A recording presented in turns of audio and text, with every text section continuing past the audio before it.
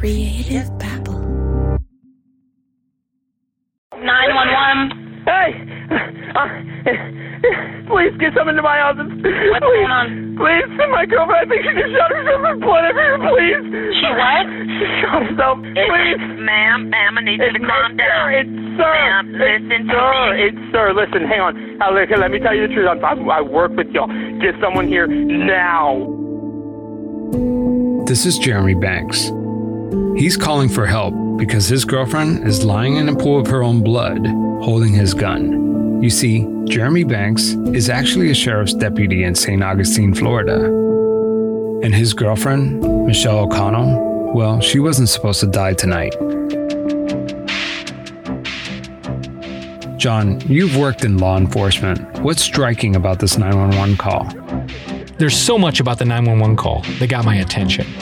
Seconds count in a life or death situation, but Jeremy Banks chose to take the time to demand the dispatcher call him sir. Her disrespecting him had to be immediately addressed. Because the way Jeremy set the stage for us, he told our dispatcher that my girlfriend shot herself, but you get there and there's just too much that didn't play out right.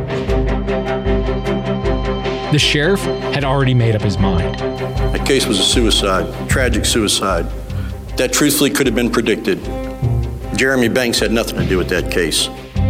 A year ago, when we first started looking into this story, we learned that someone else had already been doing their own investigation. Not a detective, not a private investigator, but a private citizen named Eli Washtalk. And he was digging up all kinds of new information. But then one day, before he could finish his investigation, somebody killed him. New at 10, only Action News Jax was able to get to the condo, and you can see there the door has been replaced. Someone was after them. So what did you think when you heard he was killed? Yeah, you ask me, there's no doubt in my mind. It's all tied together somehow. Dude, he was a quiet guy. The only thing he was doing with his life was investigating this murder, and all of a sudden, boom, supposedly he's turned up some good stuff, and now he's gone. What happened to all the evidence he collected? And why was someone after him? Now, we're picking up the Michelle O'Connell death investigation where he left off. You're not a bad man, you're not a bad man, I'm not a bad woman.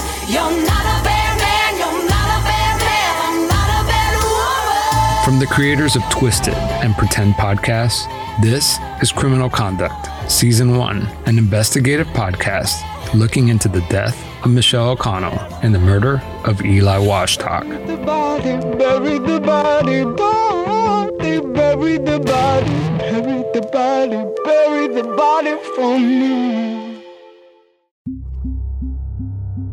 Creative Babble.